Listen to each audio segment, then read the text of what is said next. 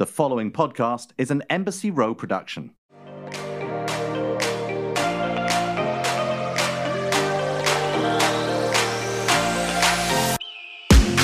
Welcome to Scissoring Isn't a Thing, everyone. Listen, I always forget, Damien, to intro the show. Sometimes we'll just go right into talking to each other because we haven't seen each other for a few days, and then we find ourselves in the middle of the show and we're like, wait a minute, we have to actually properly intro. So this usually falls on me. Welcome to Scissoring Isn't a Thing, everyone. I'm Darren Karp, and I am with my gorgeous podcast host who looks stunning today, Damien. Just kidding. I'm with Liz Colley. See how I set herself up for that one? I'm with Liz Colley. Liz, how you doing today? Well, I don't know. Are you out? Are you out and festivusing today? I am. Well, I am. Yeah, I'm out and festiving. You really threw me for a loop. I didn't really know how to respond to that. Do you like that? Well, I know. I'm out and I'm fine and I'm happy and I'm excited because we are starting this exciting episode with somebody who I've been LinkedIn connected with for a very long time. Didn't know if you knew that, but so you know. I'm a big fan, and we've talked about this a little bit on the show. So you guys have scissored, professionally. When you attach LinkedIn, that's... Listen, okay. I'm a big fan of adding everyone and anyone on LinkedIn. And Damien Navarro, who is the executive director of Outfest, which is happening in Los Angeles now. That's right. I added you quite some time ago, probably because my thirsty ass wanted to be invited in some capacity. That kind of makes sense. At least she's honest, Damien. At least she's honest. You know what? I think I added myself to Outfest a couple years ago because my thirsty ass wanted to be invited too. So we're both in the same bucket on that one. Well, Damien, thank you for joining. Tell us how long you've been a part of Outfest for. So the reason we're actually probably connected is I have only been at Outfest for just over 2 years. I was brought on I was literally inaugurated and given my princess crown a day after the 2019 festival finished. They allowed me to speak and walk around and be like, look what you get. It hasn't been long at all. And before that, I was in advertising and media for probably almost 15 years, running my own media shop in Orange County and then Los Angeles. And then I was in brand entertainment running one of Condé Nast actually owned the company at one point, Vimby, which was a Mark Burnett company. Well, then maybe we've been connected not because of Outfest, actually. I wasn't going to I like the story that you from Outfest, but I'm like, I think it's way more boring and way deeper than we even, I think it was I was going to say, just let it go, you know? Just let it go. A South by 2016 and then God. CES. Don't do it. Don't talk about that. So you joined Outfest in 2019 and really walked into, let's just be honest here, sort of a difficult time in regards to primarily gathering film, people. right? Yeah. And a big part of Outfest is the fest, right? Yes. How have you kind of reimagined the community of Outfest? What surprised you? How did you tackle it? Give us some, I don't know. I find it really interesting. You kind of dove right in. Yeah. Well, first, like everybody in this world, we were like, what the fuck is happening? And I think we were all... You mean a smellless, tasteless you didn't predict disease? this, Damien? You didn't predict it? Sundance that year, we were at, which is really 2020, which is crazy that it was last year's Sundance. But I think there was a lot of us that were just sitting there, and it was kind of like in a Comet movie, or an Armageddon movie, when all of a sudden, on the background, like World War Z in those first couple scenes where you hear the news broadcast going in the corner, and they're like, oh, they should be paid attention to that. Sure. I felt like we were in that moment where oh, look at that thing in China. That doesn't look good. And then unfortunately being married to a physician and a scientist and way too many smart friends that I wanted to turn all off, they were like, so if you look at the variability between this data point, this is going to be here. No, it's not going to happen here. And so, all of us are going through that personally. And then professionally, you start putting things off just a little bit. I think all of us were like, oh, okay, well, if we just move things out 3 weeks, we're good. So that was remember the when we first thought it decision was made. like We're just like, well, let's just put April Outfest 1, in we'd be August out of for it. the We're like, first April time. 1, clean And break, everything new will month, sort we're itself good. out. Darren and I are like, no big deal. We'll be like just in New York on the NBC float. It'll be great. Like, don't worry about it. How cute were those days? Weren't those days Fuck. cute? Okay. But that was the natural response. Yeah, that's the normal response. It was the natural response. And I mean, the thing is like, listen, I come from a very long world in digital media and tech and streaming and launching channels and running. So from a business standpoint, I wasn't too worried because these are things that I was brought in to do. They were just 3 to 5 years in the strategic plan, not 3 to 5 months. But I knew how to do those things. One of the things I think you hit on immediately was like the community, because I think there was a sudden terror of like, listen, when we're independent filmmakers, I went to little Cal State Fullerton Film School. You put your lives into these things, and all of a sudden you're like, oh shit, how do I get this stuff seen? And we had the spectrum of our film, never mind fans and audiences were like, I know they're holding everything back on my streaming platforms, because you couldn't watch anything. And then over here, we're seeing this incredible landslide of content just being stopped from ever being seen. And we know how it is that if it all releases at once, everything's going to get lost. And it's the nuance of things right now within our community that I think are so important for people to be able to capture. The nuance in the stories that we're telling, the nuance in the needs and the demands from individual community members from especially the QT BIPOC communities. And those were the things that you really had to listen closely to, because it used to be that you could wipe away and do an Outfest Los Angeles or do a this or that or a Pride Month, and everybody seemed like, okay, I guess I'm fine. But then when Black Lives Matter started and other things are like, oh, this is systemic. This is way deeper than we thought. And can we take this moment to truly impact in ways that we never had if it was just another Outfest Los Angeles that was going to come through in 6 months? So all of those things kind of happen at once. And I like to say that we, between the board and the staff and our community really guiding us, kind of hit it on the nose. Well, I'm sure a lot of our listeners probably are aware of Outfest, but maybe not have attended or things like that. And I'm curious for you, as someone who kind of like knows how the meat's made and know what's going on at inner workings of Outfest. I mean, this is I think it's the 39th one, I believe I read, that's happening right now. And I'm curious, I know you only joined, 2 years ago, but how have you what is the film criteria? Is it films made by out queer, just for the lack of a better term here, to kind of capture everyone here, filmmakers? Is it the subject? Is there criteria that you absolutely have to hit in order to submit to Outfest? Can you walk us through that a little bit? So one of the things that's really good to reset is there is the Outfest org and Outfest Los Angeles, which is the namesake film festival that is celebrating its 39th year. And Outfest org, and really what my job is getting on soapboxes is to really explain why this org is so different than many of our counterparts that do have film festivals, seasonal festivals. So the org has other programs that we're also running other than just a festival that we had to adapt to. A film restoration and preservation program in which 40,000 titles have been preserved and 26 films have been restored with UCLA, a transacting fellowship, an Outset Young Filmmakers 6-month film lab. Wow. What else we got? A screenwriting lab. The Outfest Fusion, which is our QT BIPOC film festival that is about now a third of the size of Outfest Los Angeles, that happens in the spring. That was the first one that was up. Wow. And so all of these things you're working through, but when it comes to your second part of the question, which is what are we looking for today? Because it's changing, it's evolving. Listen, there was no shock. This was predominantly, a cis male film festival started by a couple of students at UCLA back in the 80s, and it has now blossomed to be a global international film festival. I think we have 50 international films this year, 23 different countries represented, 13 different languages. Because we're Los Angeles, we have this opportunity and kind of the pressure to make sure that we are representing this metropolitan, but also globally, being on the Pacific Rim, especially with Asian stories and those not being represented. There's a lot that goes into the curation of what we want to see these days, and so nuance becomes really important. There's the filmmaker Andrew Ahn who did that film Driveway. Mm-hmm. That was not an on-the-nose queer film, quintessential queer film.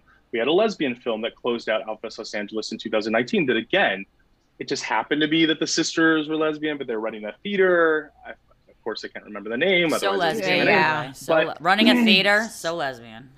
Running a theater, dad's trying to get involved. Yes. But those, I think that's what we're looking for now is a much greater breadth because it's being created. I think before you had to kind of put out an APB and say, this is what we're looking for. We're getting way too many of these stories.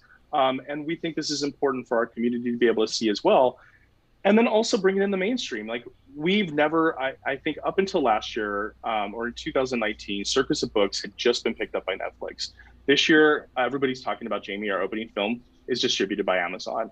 And that is happening more and more, where filmmakers also need us in different ways. If you are Isabella Furman, you're doing a film, The Novice, that came out of the Screenwriting Lab at Outfest, you are most likely going to have distribution quicker than the stories that aren't getting that type of visibility much earlier on at the other festivals. So we're really also focusing on those stories that aren't getting the platforms early. I'm also curious, so just piggybacking on what I said, because you kind of mentioned how one thing that Liz and I have sort of learned over the year and a half of doing this and interviewing dozens, 20 something people, is that there's so much nuance within the queer community. And one person's term might be very offensive to another person who really wants to reclaim it. And so there's so many differing opinions. Not every queer person is the same queer person. And I'm wondering for you, in your experience, have you ever come across a film or a message in a film that you didn't necessarily feel comfortable platforming, but that you felt like because it was a voice that we should hear from, that you should platform it? Is there anything that you could think of? A lot. I mean, I think one of the things that I heard, and I'm not going to say specific names for obvious reasons, but there was a film recently that was a legacy film, a film from our past that we had either restored or wanted to bring back in. That wasn't necessarily using pronouns correctly, or was playing into a lot of tropes. And those were things that we had many young people coming out of that going, I wish they had given us a little bit more context, kind of like Disney now does before some of their older films. Like a trigger warning or something kind of thing. Kind of racist. Yeah, exactly. Gotcha. Exactly. So we are coming across that now. We've also had, I was saying, at our picnic in the park last year, we had a beautiful queer young kid and dad kind of superhero-ish type of film by two allies, two Latinos that had produced and created this film. It was a beautiful film. There was a couple moments that were a little cringy, but we still showed it, and that's something that we obviously are very conscious of. But what I do like to coach people through is listen, we're more like a museum. There are so many socially conscious organizations that we want to partner with to make sure that people have the right resources if they see something that they're triggered by or that they're offended by, that we are bringing in the people that are necessary to have that conversation once they exit the theater or once they've seen it. But we're in like a museum there. I mean, listen, I'm offended the minute I walk out my door by something, but that's something also that I've also had to say is we have to be very careful on us becoming too much of a gatekeeper in order to protect people's feelings and not be triggered. And because something really deserves to be seen. But it is a fine balance. It's a conversation that I don't think we've ever had as much between, leadership, programming teams, the media, our communities. GLAAD does such a great job of trying to get in there and make sure that from script development onwards, they're doing it right. We're playing a much larger game here. We need to not only showcase the films, the stories that are coming out from either Hollywood or rural America, but also getting more people into the industry, whether it's in media, whether it's in entertainment, whether it's business affairs, accounting, production assistants, that is where we're trying to input the other side of of what would you call the funnel. Not to be geeky, but this episode that you're on today, we also have Lea DeLaria on. So what's who's a famous person that you're geeked over since you joined Outfest? I mean, when I saw that we were doing Isabel Furman's, film, I'm a huge super nerd and fanboy of their work. That was definitely something that I think I was pretty geeky. When I saw that I got to talk to John Cameron Mitchell to help celebrate the 40th, the 20th anniversary of Hedwig. I mean, I run into people that I'm the thing is I'm very much a Comic-Con kid and also an indie film nut. And so when those, a good combination. so that, Yeah. So when we see things like we have this documentary about No Straight Lines, about queer and lesbian influence in comic books and comic creation, like that's those intersectional stories now that we're starting to see more of that bring together my own worlds. Because one of the things I heard from so many community members is like, I feel like I have to choose. Am I being gay today, or am I being a Black woman? Am I being lesbian? Am I doing this? And oh, because and am I supposed to go to over here to watch this film festival because that's the only place that I'm seeing 80% of my life represented. And so that is the place of intersectionalism that I think I'm starting to geek out on, is seeing, people like Octavia Spencer that's coming on board and executive producing a film around HIV. Wow. And you're starting to see more and more of where these huge A-list names can make a real impact by supporting the independent film stories. Love it.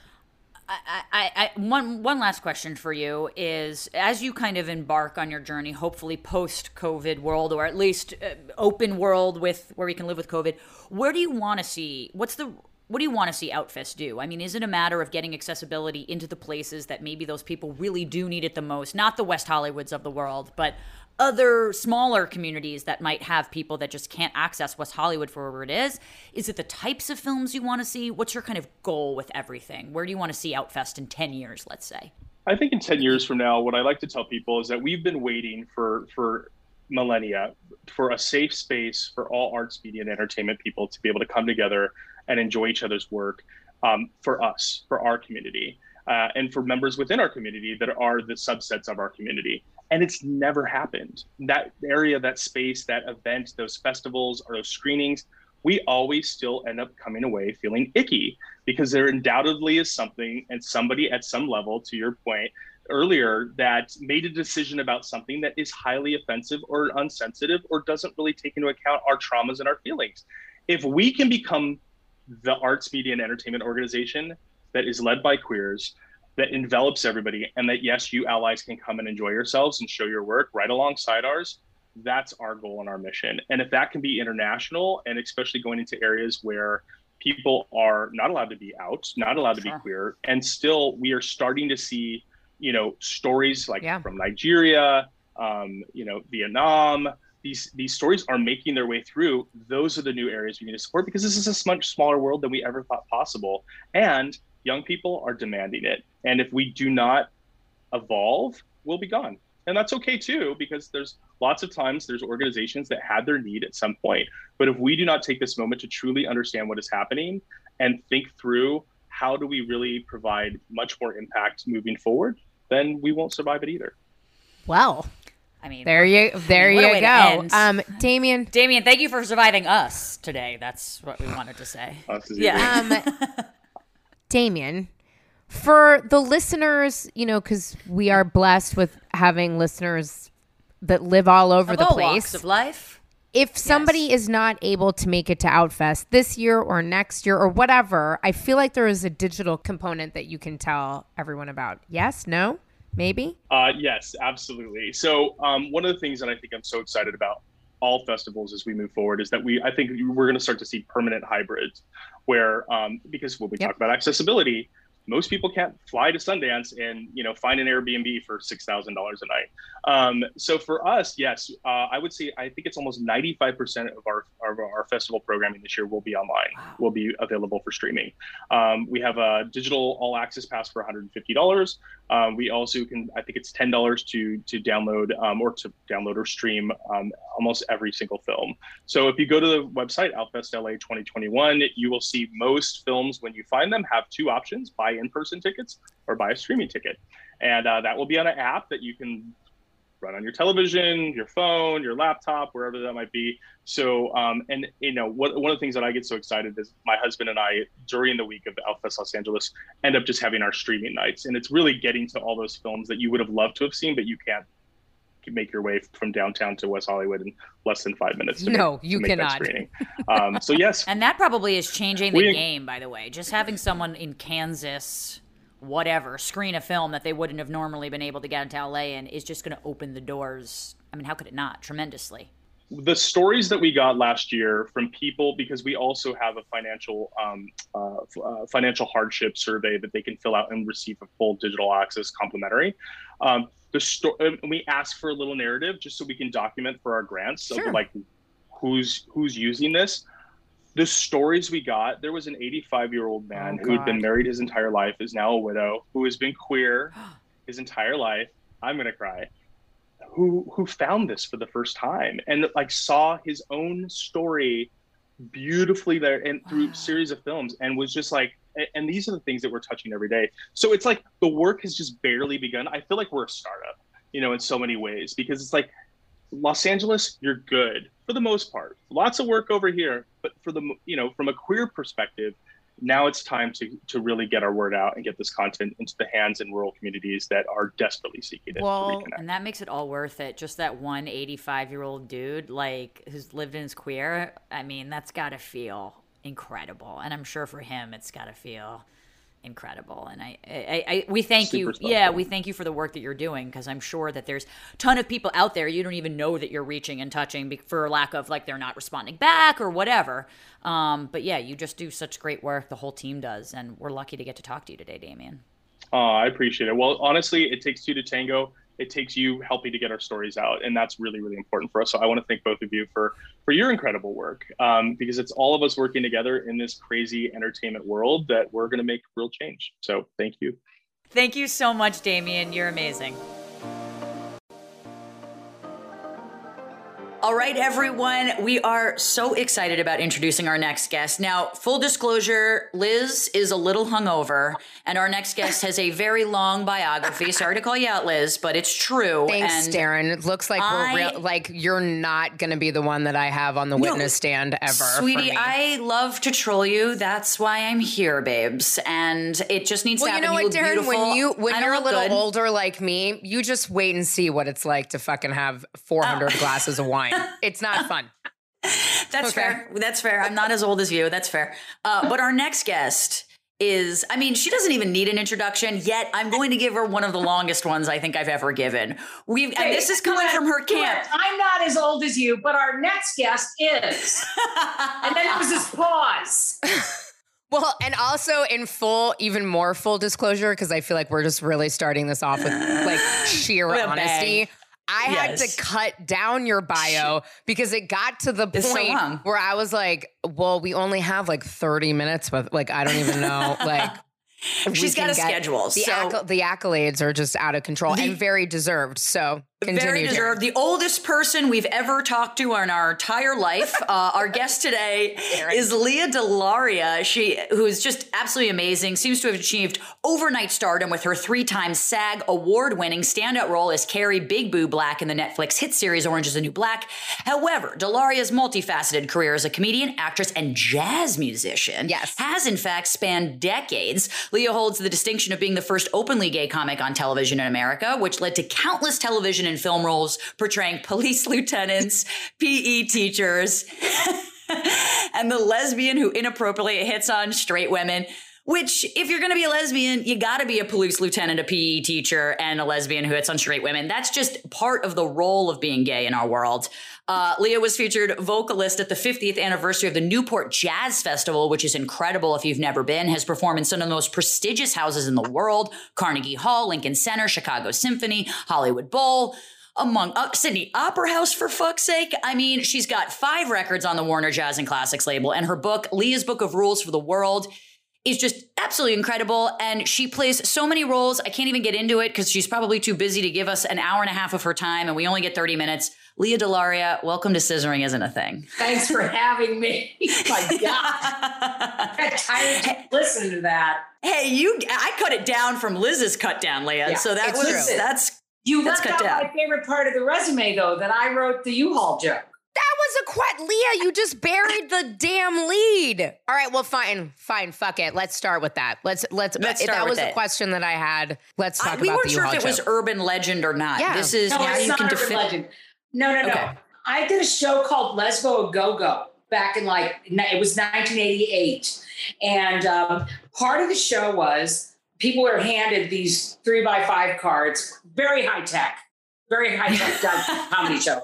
They're handed these 3x5 cards, and then they wrote down questions. I did a segment about how I knew everything and could answer all your questions. And this one woman wrote this joke. It wrote this thing. She was like, my hair, she said all these horrible things about herself. My teeth are yellow, my blah, blah, blah. It just went on and on and on and on and on. And she said, then she goes, for the first time I have a second date, which was, it was funny. She says, so for the first time in my life, I have a second date and I don't know what to bring. And I said, well, if you're like most lesbians on a second date, you'll bring a U-Haul. And it was not only did I write the joke, but it was just spontaneous, came, out of thin air, wrote the joke. And I just kept the joke. But seriously, I had to cut it from my show because it beat me to the West Coast. Like I was doing this in Provincetown, Massachusetts, right? And I would do my summer season there. And then I would tour the West Coast in the winter. It beat me to the West Coast. I had to cut it from my show. And then it just became this thing. It was everywhere. I mean, it was just everywhere. Within 6 months, every dyke in the universe knew that joke. And and it was mine. But like, do we need to hire one of those creepy lawyers online that like goes and finds you residuals? Because like, I really do. Yeah, you should get like a streaming residual for every time a damn person makes this joke. Because I mean, this is the classic lesbian joke.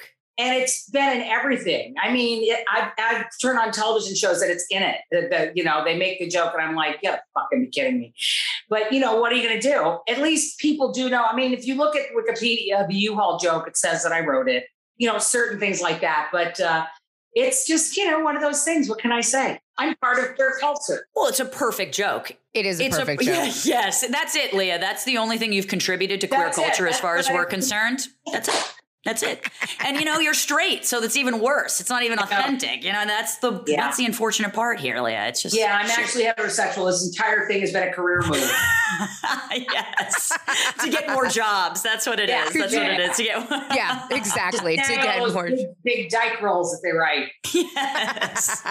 You're typecast. What can we say? Yes. We typically ask all of our guests how they would like us to identify them and how they prefer to be identified. Do you mind identifying yourself for us? She laughs. I don't want to treat you any differently because if I start going off script, I'm going to get very nervous and I'm going to derail the whole goddamn thing. So, Leah, would you mind identifying yourself for us and the listeners?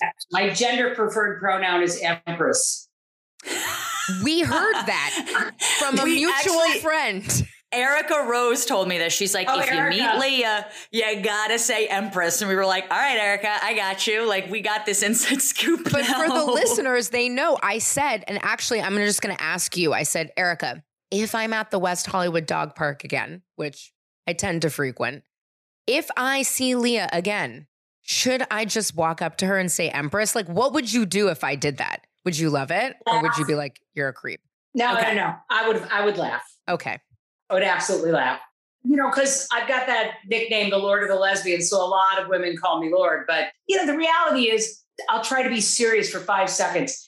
I thought the whole concept was that gender is so fucking passé, which I think it is. So when somebody calls me sir, I answer. When somebody calls me ma'am, I answer. When somebody calls me Empress, I answer. If they're talking to me, I know they're talking to me and I answer. So, I could give a fuck what people call me is basically what I mean when I say Empress. I was going to say, why not Emperor? Because we're Lord. Why not, not Lordess or whatever. It's just why not? You're fucking with society. Yeah, why the It's ludicrous. It's funnier. Yeah.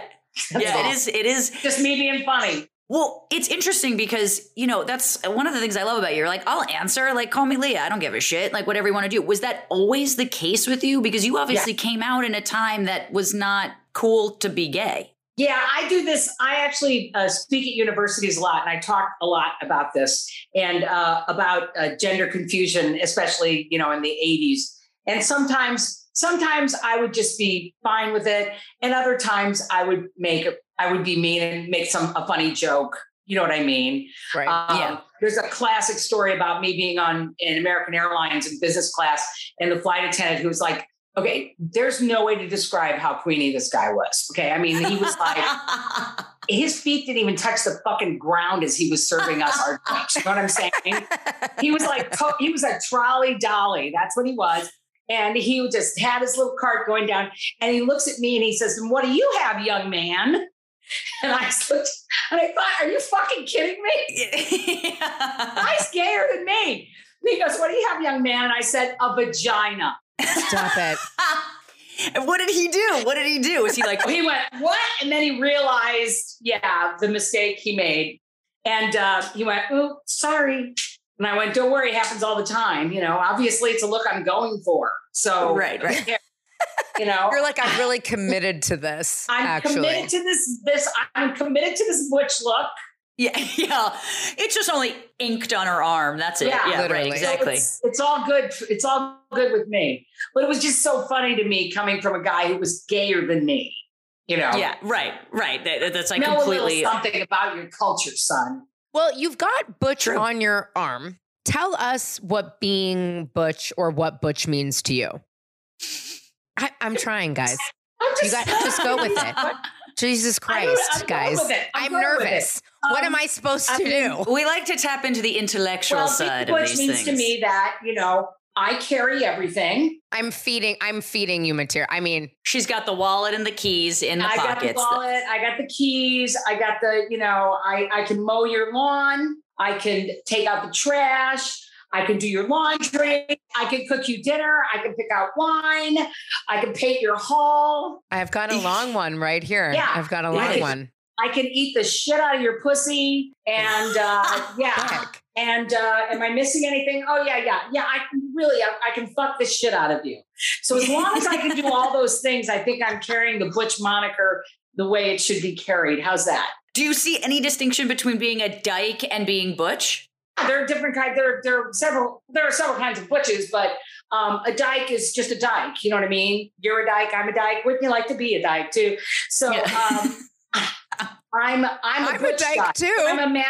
I'm masculine, obsessor, lesbian, a gender non-conforming lesbian. All these phrases and terminologies that we've had in the last few years all apply to me. You know, I've always been around. We've always been around butches. Well, there would be no dyke community without us butches. Let me tell you, I love a butch. Here, literally, Liz is. I can tell you do, Liz. She loves a butch. She loves a butch. I do love a butch. And she has been trying to get into these like dykey butch parties in the lesbian circuit for years, and Liz can't get in because she shows up in like this florally dress, and everyone's always like, ooh, first of all, I don't know if you're gay. Fashion, Darren. That is some fucking bullshit. That used to happen. That's what she's best friend all the time. We'd go to a dyke bar and they would look at me and they would go, sister, you're welcome. And then they'd turn to her and go, this is a lesbian bar. And she'd be like, that's why I'm here. And she'd run in. It's like, I don't understand why that happens to femmes. What the fuck is wrong with the people in our own community we can't spot? I can spot a dyke a mile away. I don't care if she's wearing a dress. I don't care if she's wearing overalls. I don't care if she's, if she's got a stripper on her face. I can confirm this on the dance floor of Giorgio's. You spotted me and I was swerving around in God knows probably 6-inch heels. Oh, well, you swerved, Liz, of course. I was swerving. I used to first of all, I went to the first Giorgio's that ever happened. Now it's no longer, but you. I'm sure I went right over to you. You did. You spotted me from a mile away, and you're like, she eats pussy. I was like, let me ask you this, Leah. Wait, Leah, are you drinking a beer? No, I wish I was. Okay, because I was gonna be like, that's the ultimate butch thing to do, and I love this. Lesbians eat what? Oh my God, I'm dead. That's amazing. Yeah. Okay. Yeah, I was gonna drink. I was like, should I drink a beer? And then I thought, are they gonna judge me if I drink a beer? So this is actually LaCroix. No. Oh, we will not. No judgment here.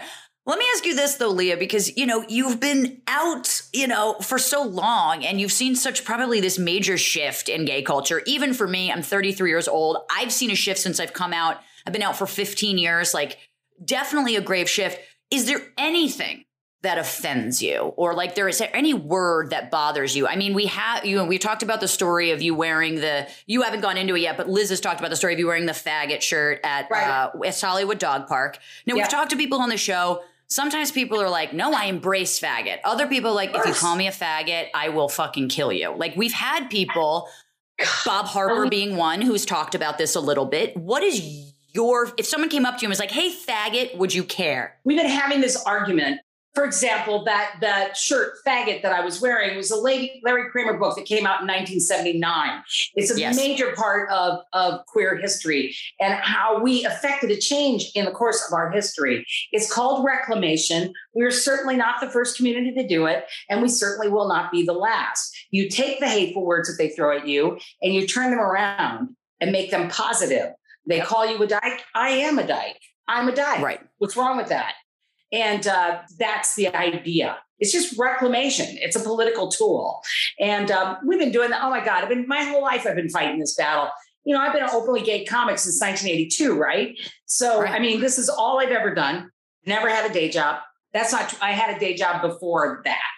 I was a carpenter, construction worker. But wow, what a weird thing for a lesbian to be, Leah. That's so non-stereotypical. I mean, Liz is dying. She's gonna have to take a break because she's like, well, I just have so many. I have so many projects I need built.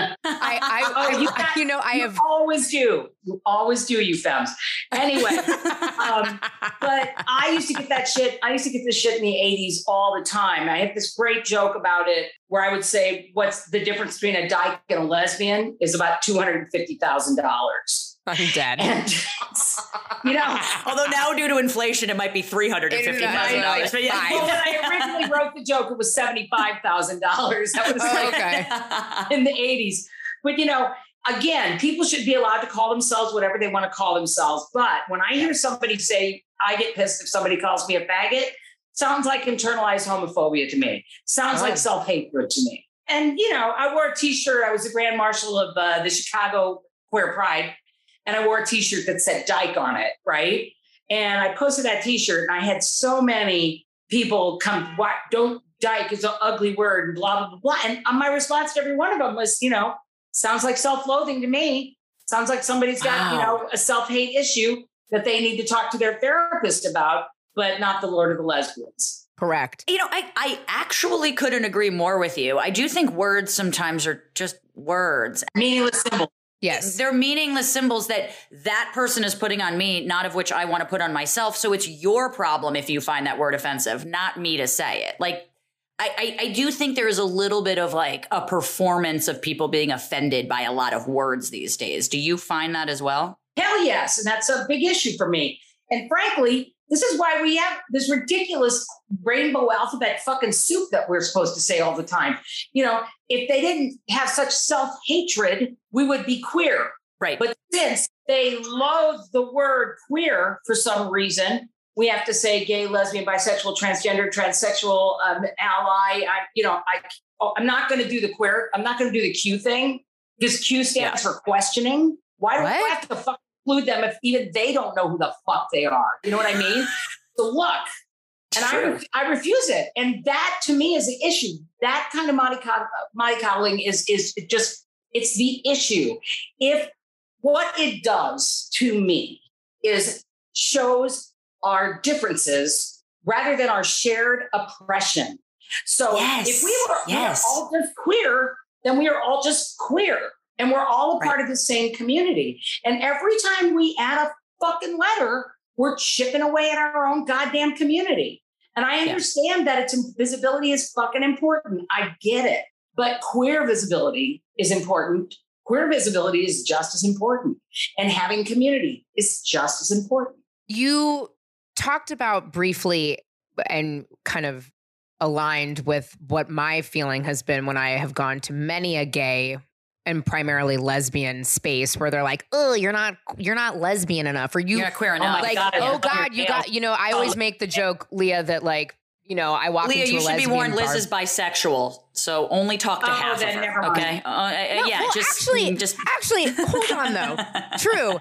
And the reason why, if I'm being, and I don't give a fuck. We've talked about this on the show. You can call me a lesbian. I've called myself a dyke many times. Yes. I am, sorry, Leah, I have to be honest. I am married to a woman. She's a butch somewhere running around this house. She is a butch around. Yeah. but I mean, and the only reason why I always specify that is because I do feel really queer. Like I don't just feel like a lesbian. I'm myself, right? I'm uniquely myself. What is your thoughts? We've talked about it a lot, about misogyny, especially towards lesbians within the queer community. Specifically gay men. It's rampant. It's rampant. And look, we're a microcosm of societies. Therefore, we're going to have all the issues that are contained within our society. Right. You know what I mean? Yeah. There's racism within our community. 100%. You know, there's anti-trans sentiment within our community. It's all there. And, you know, as long as we talk about it, recognize it, and work on fixing it, good for us. The misogyny, please don't even fucking start me. Here's the best one. This is the way I can point it out in show business. If they cast a non-trans person in a trans role, the entire community goes crazy. Yeah. If they cast a non-gay man in a gay role, the entire community goes crazy. If they cast a non-lesbian in a lesbian role, they love it. It's the male fantasy. Let's keep that up. Nobody says a fucking word about it. Why? They're misogynists. They don't care about us. They don't care about lesbians. We are second-class citizens, and we need more support from within our own community in a variety of different places. It's one of the reasons that I joined with the girls on the Lesbian Bar Project. You know, we need more visibility. People need to see that this is happening. I mean, I just found out that Ginger's is one of the oldest dyke bars in New York, is now permanently closed. It breaks my heart. I live in Brooklyn, so it breaks my fucking heart. We're not getting the support that Stonewall gets. We're just not. And it's because I think misogyny. I agree. What do you think of drag culture? Because I've talked about this before, and, you know, Liz I work in reality TV, and Liz has sort of gotten me into watching RuPaul's Drag Race, and I'm sort of this newcomer to it, and I'm glad it's winning all its Emmys, visibility and stuff. There's some trans drag queens now, but some of it does feel a little misogynistic to me when it's like you're dressing up as a woman and calling each other like bitches and sluts and like whores. There's something that feels kind of wrong about it to me. Do you not get that sense? Am I just being overly sensitive or something? Sounds very second wave feminism to me. But is it? Yeah. Maybe. Because think about it in this way. You have a right to think whatever you think, but try thinking of it this way. Drag has always been a part of the queer culture, especially the gay male culture. And honestly, it's been a big part of who we are as dykes as well. You know, there are many, many dykes that passed as men in drag. Now, what gay boys did was they took it to another level. It's like it's entertainment, and it always has been there. I feel it's more a part of queer culture than it is misogynistic towards women. That's true. Also, that's true. When you get to the, you know, calling each other bitches and sluts and stuff like that, remember that we have a language in our community, and it's called sarcasm. That's irony. Right. You got to really understand irony if you're going to be queer, because that's what we do. Fair. And in fact, that's how we've affected a lot of change in the world and in our lives through that kind of humor. So, yeah, I give it a pass. To say that I'm a fan of drag, like, do I go to drag shows? I go to very few drag shows, and they have to be very, very special drag queens. How does that sound? Yeah. No, that's totally fair. Yeah, but I guess I think you're right. For me, it's hard to square. And yes, I understand it's beacon in our culture, in the queer community. And I watch the fucking show. I mean, I'm a supporter of it. But for me, it's kind of odd that there is some sort of like dressing up as women while also so much misogyny within the community and among them. Like it's hard for me to square that sometimes, which I think is where I'm coming from. You know, we're a family. Right. Think about your own family for a minute. Yeah. I don't love everything that they do. You know what I mean? There's certain things we accept and certain things we don't accept. And, you know, we have to deal with that in our various own ways, how we want to change those kinds of things, you know. But, you know, Ru and I both became famous in the queer community at the same time, in 1993. So at that time, we were always at every huge gay pride together. So, you know, I actually adore Ru. I fucking adore him. Actually, when I did the Arsenio Hall show, when that first time when I came out on television, I literally talked about RuPaul. And I would say to all the listeners, you should obviously go and watch it. Time on Arsenio, but also Ru's first time on Arsenio Hall too, because it is brilliant. And he was really asked, like, I mean, Arsenio, I think, listen, I mean, it was a different time. I think he was being as respectful as he could. He was being a pro, but he was like, what is that? You know what I mean? Especially in the Black community. He's like, what is going on here? And Ru really handled it with a ton of grace. Were you scared when you went on the Arsenio Hall show? Or were terrified? Are you kidding? Terrified. That was watched by 20 million people. Did anybody that was in the closet or closeted at that time reach out to you after you went on the Arsenio Hall show? Yeah. Lots of people. And that still goes on, especially now in the age of social media, you know. Sure. I get DMs from all over the world. All over the world. You've never responded to my DM, but that's fine. They're all from Liz, and you've never responded, Leah, which is just absurd. She's just the me, one trolling you over and it's over again. Yeah, it's okay. Yeah, don't worry about it. I thought you were cute. Maybe I thought you were QAnon trying to catfish me. Yeah. Fair. By QAnon, she means queer anonymous, of course, everyone. That's what QAnon means. I think exactly that's what Leah means here. For you, you know, you've always been, as you say, like you're going to be cast as the gay woman. Like you're never going to be cast as someone who's like a femme straight person, right? Not true. Or is that wrong? Let's hear it. I'm an actor. I'll take any role that I can get. Like my first Broadway show, I played a straight girl that needed to be laid yesterday. And I feel that. Dress, heels, wigs. Me too. You can look that up very easily. And the boy I was chasing was Jesse Tyler Ferguson. Oh. Yeah. And that was the best. That's how Jesse and I know each other. And Jesse and I have been best friends since 1997 when we were cast as boyfriend and girlfriend in On the Town. That was Shakespeare in the Park and then moved to Broadway. So yeah, that's the first time I did it. I've done it many times since then, mostly theatrically. But for example, there's a movie that will be out. In fact, it'll be an Outfest in August. It's called Potato Dreams of America. We just got picked up for theatrical release. So I believe in 2 months, it's going to start. It's going to play places like the IFC Center and places like that. Sure. So if you have the kind of movie theater in your community, you will see this movie, Potato Dreams of America. And I play a 10-year-old boy's Russian grandmother. Oh, my. Must have been fun. Yeah. Yeah, that must have been hella fun. It is this movie is surreal and interesting. Really interesting. And it's a true story. Oh. So there's something that happens in this movie. I don't want to give it away. But when it happens, you just go, oh, come on, that's not true. It's fucking true. Everything in this movie is true. And when the credits roll, they put us there's a picture of me because this is the director, Wes Hurley. It's his life. So about him growing up in Russia and then emigrating to Seattle with his mother when she marries an American guy, and him being gay and all, the things he had to deal with as a gay kid in Russia and all of that stuff. And they put me up next to his grandmother in the credit roll. They put the actors up next to. Oh, I love when they do that. Well, yeah. So you can see this is a real and a true story. And Wes is very, very, very interesting in the way he perceives a film and executes it. It's, for example, all the stuff in Russia is very dark. It's very dark and very kind of sienna looking in terms of the lighting. And then when they go to Seattle, everything's just sunshine and bright, which we all know Seattle is, Leah says sarcastically. But it's the whole look of the film is incredibly surreal. And he really pulls it off. It's a great movie. Is there a role you wouldn't play? Yeah, I mean, if it's a KKK production company ask me to play, you know what I mean? Of course I'm not going to do that.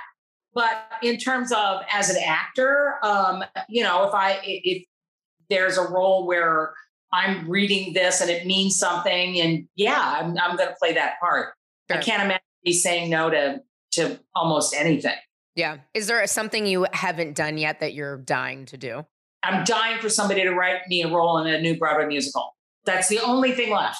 It's literally the only thing left. And I will be fucking right there. Front row for we will it. be right there. Why do you attribute, when you say people get upset when, if trans actors, not being cast in the trans role and, a gay man's got to be played by a gay man, but lesbians is no one gives a shit because it's it's the male fantasy. What do you kind of attribute that to? Because I would think that lesbians would be put up on a pedestal, right? Because men like us and women like us, but it's kind of everyone looks at us as less than. It's not us being put on a pedestal. It's their fantasy. It's their straight boy fantasy that's being put on the pedestal.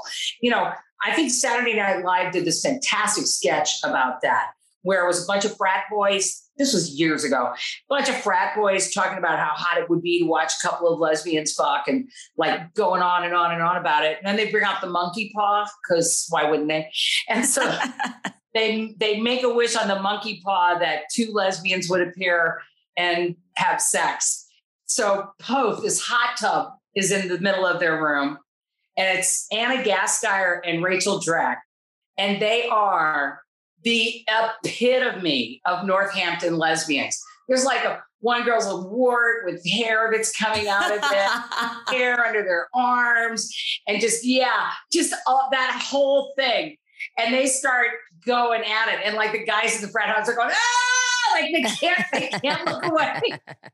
It made me laugh so hard. It's so true. It's like when they talk about this male fantasy, for example, look, Liz thinks I'm fucking hot. Okay, I can tell. Correct. So do I, by the way. Correct. It's like Liz getting all the fucking credit. What am I, chopped liver? Jesus. No, I'm sorry, Karen. I'm so sorry. Come on, Leah. I'm so sorry. Thank you. I'm so sorry. But when I'm in a situation with straight guys, they can't figure it out. They don't know why I'm the one that walks out with the hot girl. They have no clue. So their idea... Or are they intimidated by your vibe? Yeah, that you kind of have it all. They literally don't get it. They don't understand it. They do not get how I do it. Did you give them the speech that you gave me about like what a butch is? Because that was pretty convincing. Like, they just can't place you because it's like, well, like... Because I'm not beautiful in their eyes. This is, their concept of beauty. It has been suggested to them by a society that says women have to look X. Right. So, in fact, if you want to talk about it, this whole male fantasy thing, it's repressive to us. It's incredibly repressive to us. We're not people. We're just sexual objects in their fantasy. And even that, we're not really sexual objects in their fantasy. It's just a couple of girls fucking. They have no clue what it's like to be lesbians. If you watch straight porn, that's your first tell. Yeah. Well, I mean, that's literally why we call this podcast Scissoring Isn't a Thing. Because we'd be like, oh, how do girls have sex? I'm like, girls aren't doing this. They're not doing this. No one's doing that. No one's doing it. So stop. I mean, well, Liz, maybe. I'm just saying, no, they're not. Stupid. It is stupid. It's stupid. It is stupid. Did you see Blue is the Warmest Color? Yes, we did. And that was clearly directed by a straight man. Okay, they have a 10-minute scissoring scene in that fucking movie.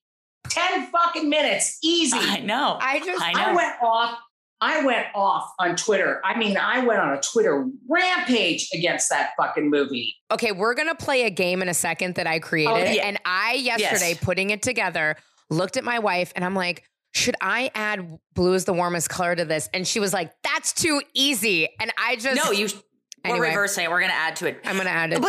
But let me ask you this, because it's like, people always have these assumptions. You're in entertainment. You are like the lesbian. You are the Lord of the us, essentially.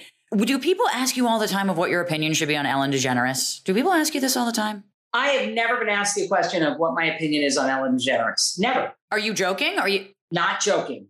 Really? Never. Really? I mean, like in interviews, blah, blah, blah, blah, or just people. We get asked this all the time because she's sort of this. It's like all the time, as if I should have. As if I've been thinking about her every 2 seconds. I'm shocked that you've never been asked this.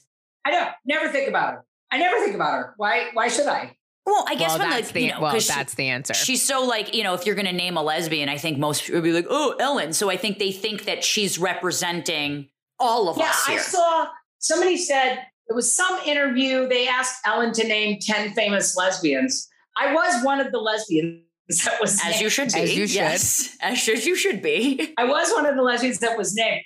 But the list was really funny. And I'm trying to remember what the list was really fucking funny, and I can't remember it now, but I thought that's funny when I read it, But to me, Ellen is somebody who came out after I did on television. So I have my opinions about that. There's a lot of them. Right. There was very few of us out at that time. There's like me, Harvey Pearson, Scott Thompson, and Sandra Bernhard. It's kind of it. I love me some Sandra. She's a friend of my boss's, very close. I love Sandy B. She's so great. I'm the father of her child.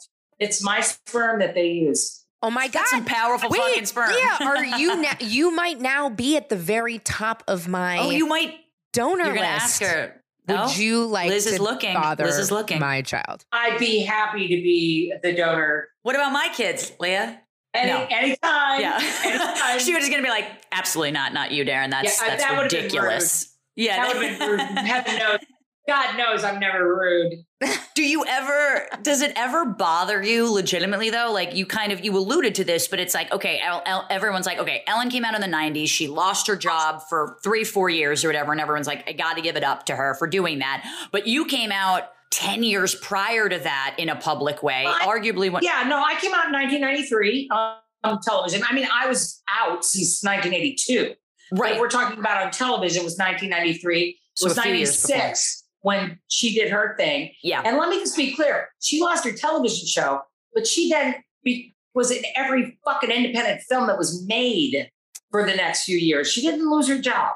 I just want to be clear. She had work. Yeah, tons. Were you worried when you came out on television about your career at all? No, because obviously there was something more important to me than my career. This was never about me and a career. I started in 1982 in San Francisco. You can see my hair now. Cut this off. I was bald. I had safety pins in my ears. I had big stomping boots. I was wearing a Bundeswehr t-shirt. And I came out and I didn't even call myself Leah Delaria. I performed under the name of That Fucking Dyke. Right? I want to be Leah Delaria when I grow up. Let me just say. So the MC would go, ladies and gentlemen, here's That Fucking Dyke. And out I'd come, right?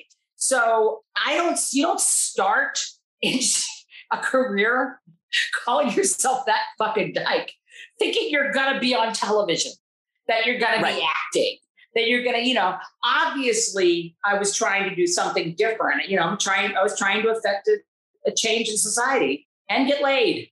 Not necessarily in that order.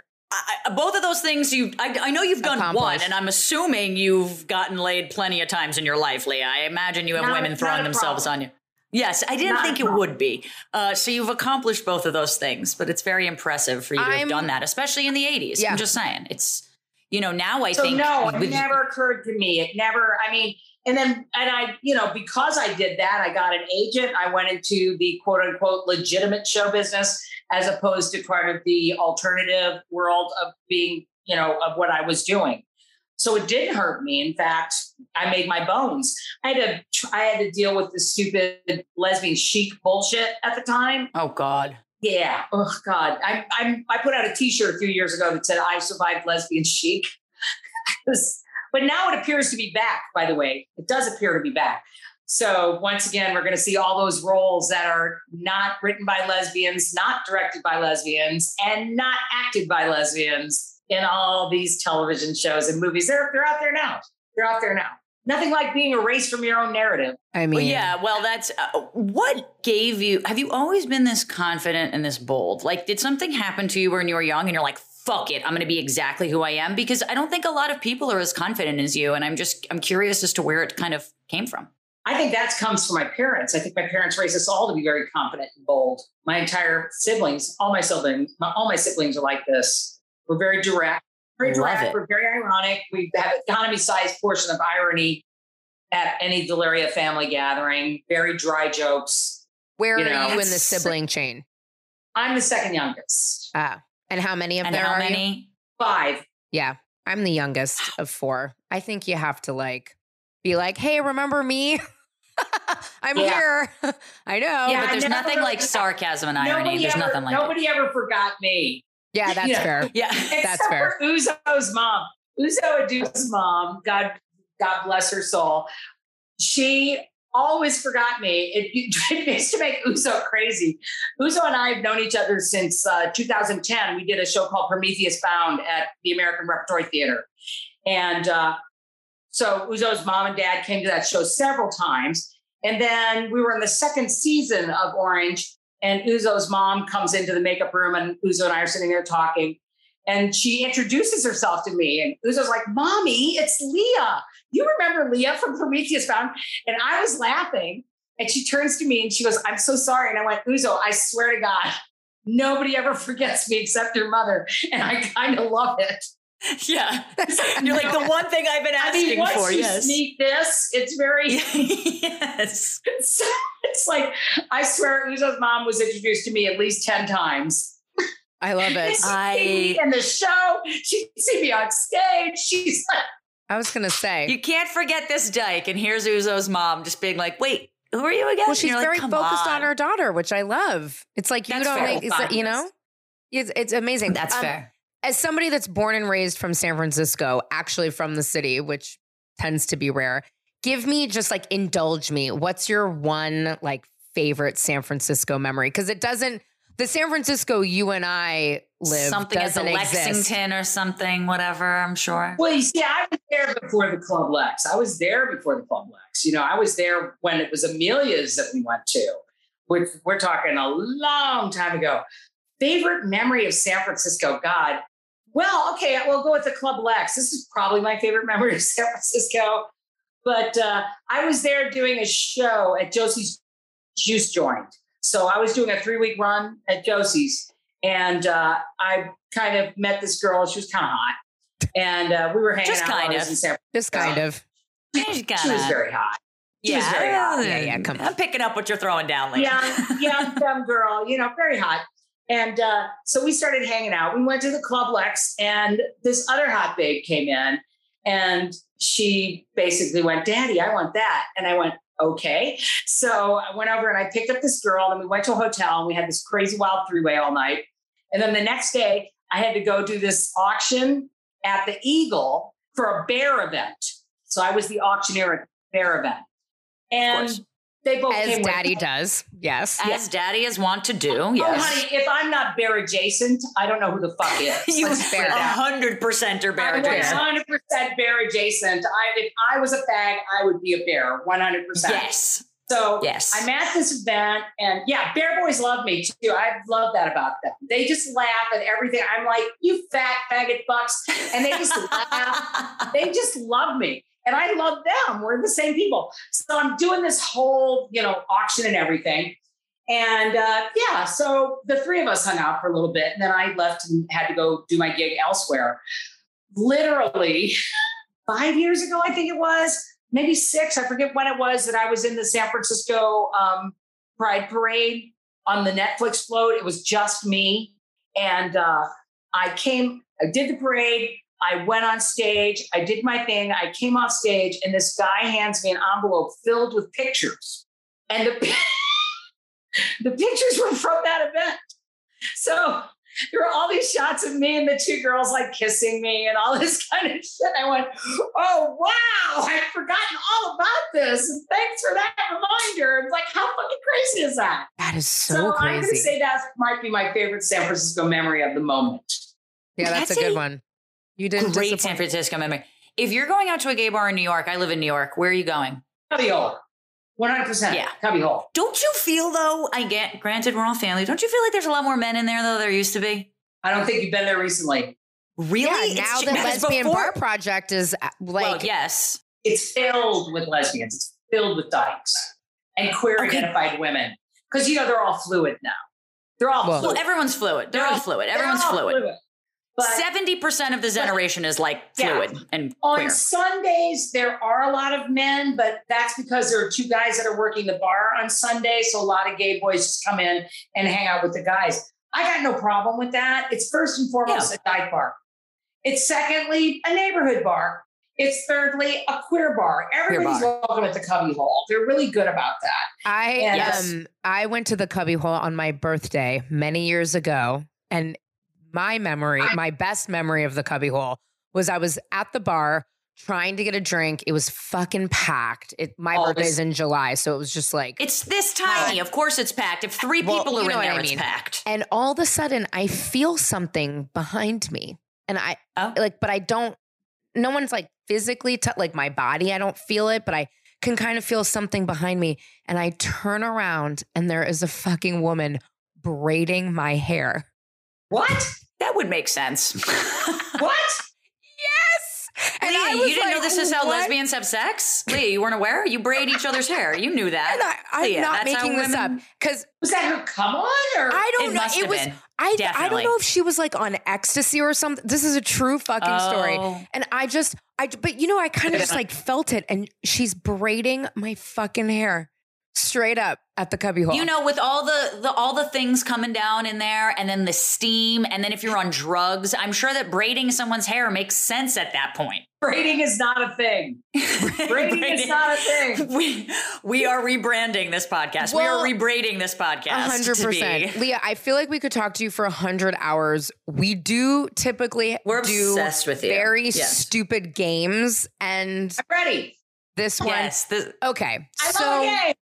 We love a game. Are you going to share your screen? I'm going to share my screen, but I have to describe the game because Darren actually had to call me and say, what the fuck did you write? So just hear me out. So this game is called... smart, Leah. I'm smart, okay? Yes. No, You strike me as incredibly smart. Oh, God. Thank you, Leah. See, now I'm part of the conversation again, and I feel welcome. Darren's going to go read her fucking thesaurus so she has like big words to drop on the next episode. Thanks a lot, Leah. All right. So this game is called Let the Lord Be With You. And given that you are the Lord of the Lesbians, the Empress of the Lesbians, I'm going to show you some imagery, and you're basically going to decide if this stays in lesbian culture or not. Like, you're just basically going to bless it. Right. You are the definitive, like, we're blessing this or not. But I did read your Wikipedia, and it said that you grew up Catholic, and as also a girl that went to Catholic school, what I would love you to do... What are you talking about? The Catholics love us. What are you talking about, Leah? What do you mean? Remember, growing up Catholic, it's let the Lord be with you and also with you. So if you wanted to stay in lesbian culture, well, can you please respond with and also with you? I really thought about this yesterday. I was really on the roll already. Sure. Okay, so I grew up a cat-holic, and you guys grew up Catholic. Difference. I love cats. Okay. A little different. Honestly, this entire thing makes abso-fucking-lutely no sense, but here we go. Right. All right. Okay, we're looking at Olivia Benson now from Law & Order SVU. Leah's reaction is, which means... There's drool coming out of the corner of my mouth. Are you fucking kidding me? She just we're keeping her. Hotter, and hotter. True. She sex. Oh my God. Could we affect a trade? Like, let's trade some lesbian we can't, like Camille Paglia for... I don't mind Camille Paglia. Really? Camille Paglia? We're getting rid of her? Of all the lesbians, we're getting rid of Camille? Okay, all right, give me a dyke you would get rid of instead of her. All right. Well, we can get rid of half of Liz. Liz Cheney? Yes, we'll get rid of Liz Cheney. The fuck? I'm getting rid of half of you, Liz. Okay, for so Olivia we're going to Benson. trade Liz Cheney for Mariska Hargitay. Good trade. Yes, we're trading. It's like a baseball thing. We're going to trade the straights. She's a designated hitter. She's a designated hitter. You would say, and also with you. So she stays with us. Okay. The Abbey. And also with you. Okay. It stays. I All right. love the Abbey. Cats. And also with you. That kitty is so cute. I told you this doesn't make any sense. Because if Leah was saying that cats aren't allowed in our cult, like that would kill me. I couldn't be gay. I'd have to switch. Of course. I just have to. Lindsay, what? Why is she even in this? Because lesbians love Gillian Anderson. Obsessed with Gillian Anderson. You're obsessed with Gillian Anderson. Yeah, I'm not going to say it also with you. Okay. All right. Okay, we're passing up. The Pope. Fuck him. Fuck him. Thank you. Fuck him. Thank you. Bert and Ernie. Love them and also with you. And by the way, I'm going to have my office send it to you. Have you ever seen the photo that I did where I spliced me No. and with Bert and Ernie? Oh my God. No, but we have to see that immediately. I'm going to have my office send it to you. That's going to be the cover image for this episode. That's also have your office send me your cell phone number. Okay. No problem. And everything rainbow. Does it stay with us or can we get rid of it? I would get rid of every inch of rainbow that this gentleman has on. Okay. I don't mind rainbow. I do mind rainbow suits. Yeah. Or rainbow. I literally have a rainbow flag hanging outside of my window right now here in Brooklyn. It feels like the rainbowness has gone too far. That's why I put this in. Well, here. now we're adding in the triangles with the pinks and the blues and the blacks. Again, it's the same thing to me as the LGBTQAI. That it's the same thing. It's just, I get it because it's all the colors of the world blending together in a rainbow. Got it. You know what I mean? Yeah. But right. Fair. Do I have to paint my face rainbow and wear a rainbow hat and rainbow everything? Those people drive me nuts. Got it. And also, to be fair, as a New Yorker, all the colors blended together, it's black. I mean, let's wear all black. Speaking of that, what do we feel about Donatella Versace being a part of like queer culture, but also fucking really just going for the rainbow? Like, do we keep this? Do we get rid of it? It's so what? It's so absurd. It's so campy and absurd that I feel we have to keep it. Got it. I'm this with is you. the sort of thing that I just laugh. Like as soon as it came up, did you see me start laughing? Yeah. I'm just because laughing. if this isn't gay culture, then like nothing can be. Like Donatella Versace in a rainbow shirt, like it's that costs what, $500? Yeah. Kind of like the Dolce & Gabbana, we should all be feminists, $500, $1,000 t-shirt. Oh my God, I know. Balenciaga came out with that gay one to like play off the Gap, and it's like $1,500. And I was like, okay, so you're stealing my money now to be gay. Yeah, you're just literally, that's why the girls that do, Lauren and Chelsea that do every outfit on Sex and the City put out that great t-shirt that says we should all be Miranda. Yeah. Yes. That was a great t-shirt, yeah. What do we feel about like horoscopes, astrology in the lesbian culture? I think if you don't really know what the fuck you're talking about, then don't fucking talk about it. Okay. Are you into astrology though, Leah? I'm into astrology somewhat. Tell us everything. What's right your now. sign? What's your sign? My sun's sign is I'm a Gemini with a Cancer moon and a Cancer rising. What? My entire chart is air and water. My entire chart. I don't even know how I fucking stand on the ground. So you just, oh my God. See, I'm a Gemini and she's a Cancer. I'm a Cancer, but I have an Aries rising and a Leo Cancer cusp moon, really. Like I've been told both. So really, I'm a puddle of emotions, but like I'll fuck your ass up. You know what I mean? Like that sounds great. Yeah. Okay. Great. That sounds like the perfect threesome to me. I'm ready. I'm going to say this. There's no such thing as a cusp. We had astrology for thousands of years. And then Linda Goodman writes a book in the 1960s talking about a cusp that was never spoken about before. See, I do know a little bit about astrology. You do. So, I don't know if I've ever been so turned on by an astrology conversation. Like I'm like, can I give you my time of birth? Would you like to do my chart? And Ellen DeGeneres while we have this conversation. Well, I know. Sorry. Okay. Well, the next question is, you kind of answered it. Do we keep Ellen or do we get rid of her? Of course we got to keep Ellen. Okay, fine. Okay, well, and then last but not least. And also with you. Do we keep Madonna right now or do we, is it time? People are obsessed with her and I don't really get it. Is that wrong? I've never been. You know what? Again, I'm team Sandra Bernhard. So. Fair. Bye.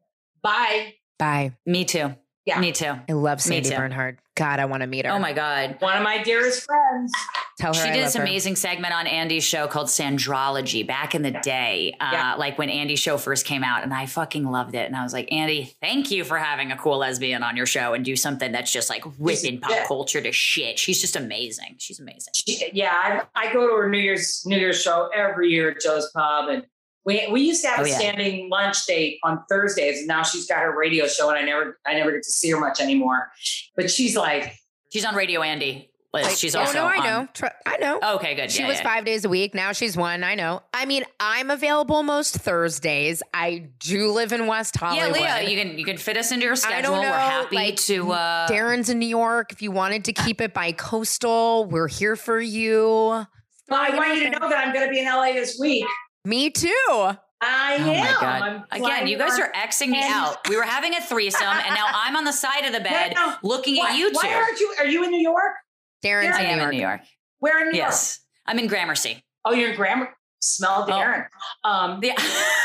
Wow. Right? How much money Darren has. Yeah. Exactly. I got way more interested in Darren. You're all of a sudden like, and Darren, I'm going to be in New York for the rest of my life. Yeah. Yes, I live in Bushwick. I'm a Bushwick dyke. But I'm going to be there. And since you saw me in the dog park. I did. With my nephew, my furry nephew, Francis Quito, the English bulldog. Yes. So you might not remember this, but my dog is named Ravioli. And there was another puppy in the park. Why not? And you had the bulldog. and there was another puppy there, and everyone wanted to play with the puppy, but the puppy kept coming up to me. Then you yelled at the stupid man who I fucking hate, who mentioned your shirt. We've talked about it on this show. I died. Literally, Leah, I came on the show like the next day and I was like, I saw Leah DeLaria. She's like, you're never going to believe what happened at the dog park today. And I was like, that's a story start I've never heard before. And I really was kicking myself because I wanted to come up to you, but I was like, I'm not going to be that fucking loser in the dog park. That's you should have. Well, you should have. Okay, yeah, ridiculous. Everybody comes up to me. No, yeah, everybody talks to me all the time. Everybody asks for a picture with me all the time.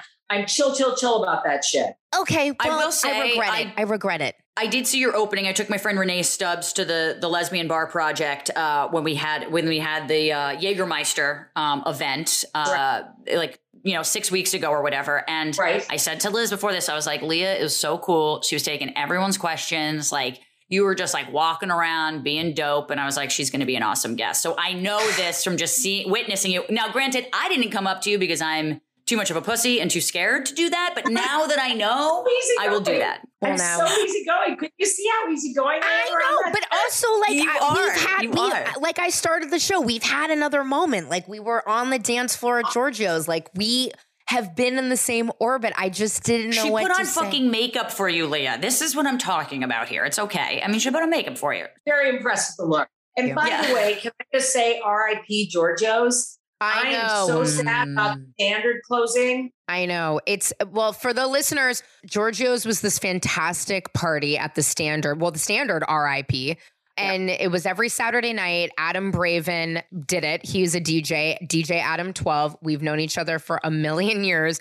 Not to like brag, but my birthday was the very first Giorgio's. And I have a card. I have like a little credit card that always used to get me in. And I am by no means cool nor famous, but you were there. Cool and famous people were always at Giorgio's, and it was the best. And R.I.P. Whoa! I wasn't at Giorgio's, so that can't be entirely true. I'm just saying, it's pretty true. Should have gone. It really was a great party. They only played 70s and 80s music only. And it was a total dance party. Everybody danced at it. I went there one night and I looked up, and Alan Cumming was there. Yeah, and it was like he was staying at the Mamatra across the street. Standard 100%. I was always in room 222. That was my room. They literally called it the Leah Del area. They did. And my God. And I had my own rate. Like they have a tier of rates. And I had my own tier. They called it the Leah rate. Well, where do you stay now that it's closed? And what's your room number? I'm just kidding. And what are the dates? And what time are you checking into the hotel with my friend Wendy Engelberg. What I'm doing is I'm doing this documentary for AMC called Queer for Fear. And it's a bunch of talking head queer people talking about the surreptitiously queer shit that's in horror throughout history. Cool. And awesome. So that's what I'm coming to town to do, to shoot that docu and visit with Francis Quito and Chelsea and Tat. That Francis Quito, that English Bulldog is not my dog. That belongs to my ex, Chelsea Fairless, who I'm still very, very dear friends with, and her wife, Tatiana Waterford. First of all, it is who is actually Katy Perry's stylist. It is so amazingly lesbian that you're cool with your ex and her wife. And I love that about you. And I do. It's so fucked up. It's that such about a our stereotype. culture. Yeah, but I love that about our culture, actually, because we're fucking evolved, and it's because we're women and we're smart and we're cool and we get shit. And I actually, in all the queer stereotypes, I love the stereotype that lesbians are friends with all of their exes. Me too. I think it takes a sense of maturity. It's way more mature. But I have to say that's very recent for me. Oh, okay. Maturity is very recent for me, one. And two, that aspect of maturity is very recent for me. Usually, but I'm a bit of an asshole. I'm an asshole. Like, not even a bit of it. I'm an asshole. I mean, you gotta have a lot of stamina to be involved with me. I'm an asshole. But you're also an empress, so you're an empress asshole. Yeah, no. Liz, you might want to consider this. By the way, really quick, is Divine behind you? John Waters? Yeah, that is here. I'll bring it up so that people. I could only see the bottom half, and I wasn't sure, but I know Pink Elephant, and yes, okay, cool. That's awesome. That's an awesome photo. That's what That is so great. A poster from the original Female Trouble that was on bus stops in France. That's so fucking cool. In French. Talk about a piece of queer history. Yeah, that's fucking. I was staring at that and I was like, I gotta fucking ask her about this. This is so cool. That's awesome. I did a photo shoot with John Waters about 2 years ago, and I told him I had that, and he was like, "How much did that cost you?" And I went, "It was free. The poster was free, but the frame cost me $300." He went, "Oh my God, Leah, that's worth so much money." A grip. A grip. It is a fucking grip. Yeah, absolutely. Yeah. That's insane. That's selfishly, insane. I feel like we could stay here forever, but I know we likely have We want to be your best friends. We're going to stalk you. We're going to go up to you now. We're going to say, Empress, we're going to bow down at your feet. And that's what it's going to be. So just let it happen, Leah, if it does happen in the wild. Let it happen. Absolutely. We will always let it. Listen, you guys reach out to me again. And I really love this. So if you guys want to do this, I'm totally down. Like if I've got something coming out. Yes. Anytime. Anytime. I would love that. Really, truly. I'm going to the Cubbyhole with Leah DeLaria that's happening. I'm going to the fucking Cubbyhole. And Darren and I are actually in New York in October going to have a party. And it's hopefully at Henrietta. Hopefully at Henrietta's. And I would love for you to come. I would love to be there. And if you are ever like bored and have like an afternoon in West Hollywood, I'm right here. You know, Leah, it's so bad you're straight because otherwise we would have hit on you so many times during this podcast. It's unfortunate that you're heterosexual. Yeah, it's so choose differently it's next so time. Sad. Choose differently. I'm gonna try really hard to claw my way into pussy. Just try a little bit hard. I know it's difficult for you to wrap your head around going down on a girl, but if you could just for a minute, try. Yeah, exactly. You could just like give it a, 1, 2. If I got any better at it, the girls would die. They would literally die. So, I'm dead. I'm deceased. This is the ghost of Christmas past. Leah is the warmest color. Leah is the warmest color for us today, for sure. She's the warmest color in every rainbow that we have. Oh my God. Well, Leah, you and I share, let's just put it this way. The fact that I witnessed you screaming at the curmudgeon at the West Hollywood Dog Park bonds us for life. I was there. I was direct. Fine, you didn't scream. You did fucking rip him a new one. I was like, this is fucking But she does it delicately and with class. You know what I mean? I actually, from what I remember, basically, I couldn't audibly hear everything. You were like, what the fuck? And then you throw up your arm. Remember, I reported in real time. And you're like, I have Butch tatted on my arm.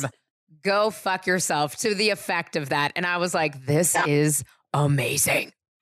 Can't believe you didn't video. What happened was I said, queer people, this is, blah, blah, blah, blah, blah. Right. I was being, direct. I educated him. I told him what it was the book, blah, blah, blah, blah, blah. I talked to him about reclamation of language and queer people. And he goes, well, how do I know you're gay? Yeah, that's what I remember. I remember he said, how do I know you're gay? And then you threw up your arm. Butch tattooed on my fucking arm.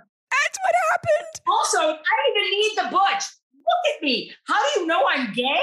It's absurd. That's absurd. Yeah. That's just You're like, that's a Karen, Carl, whatever the hell, like at their finest. It was like, amazing. That's fucking Karen.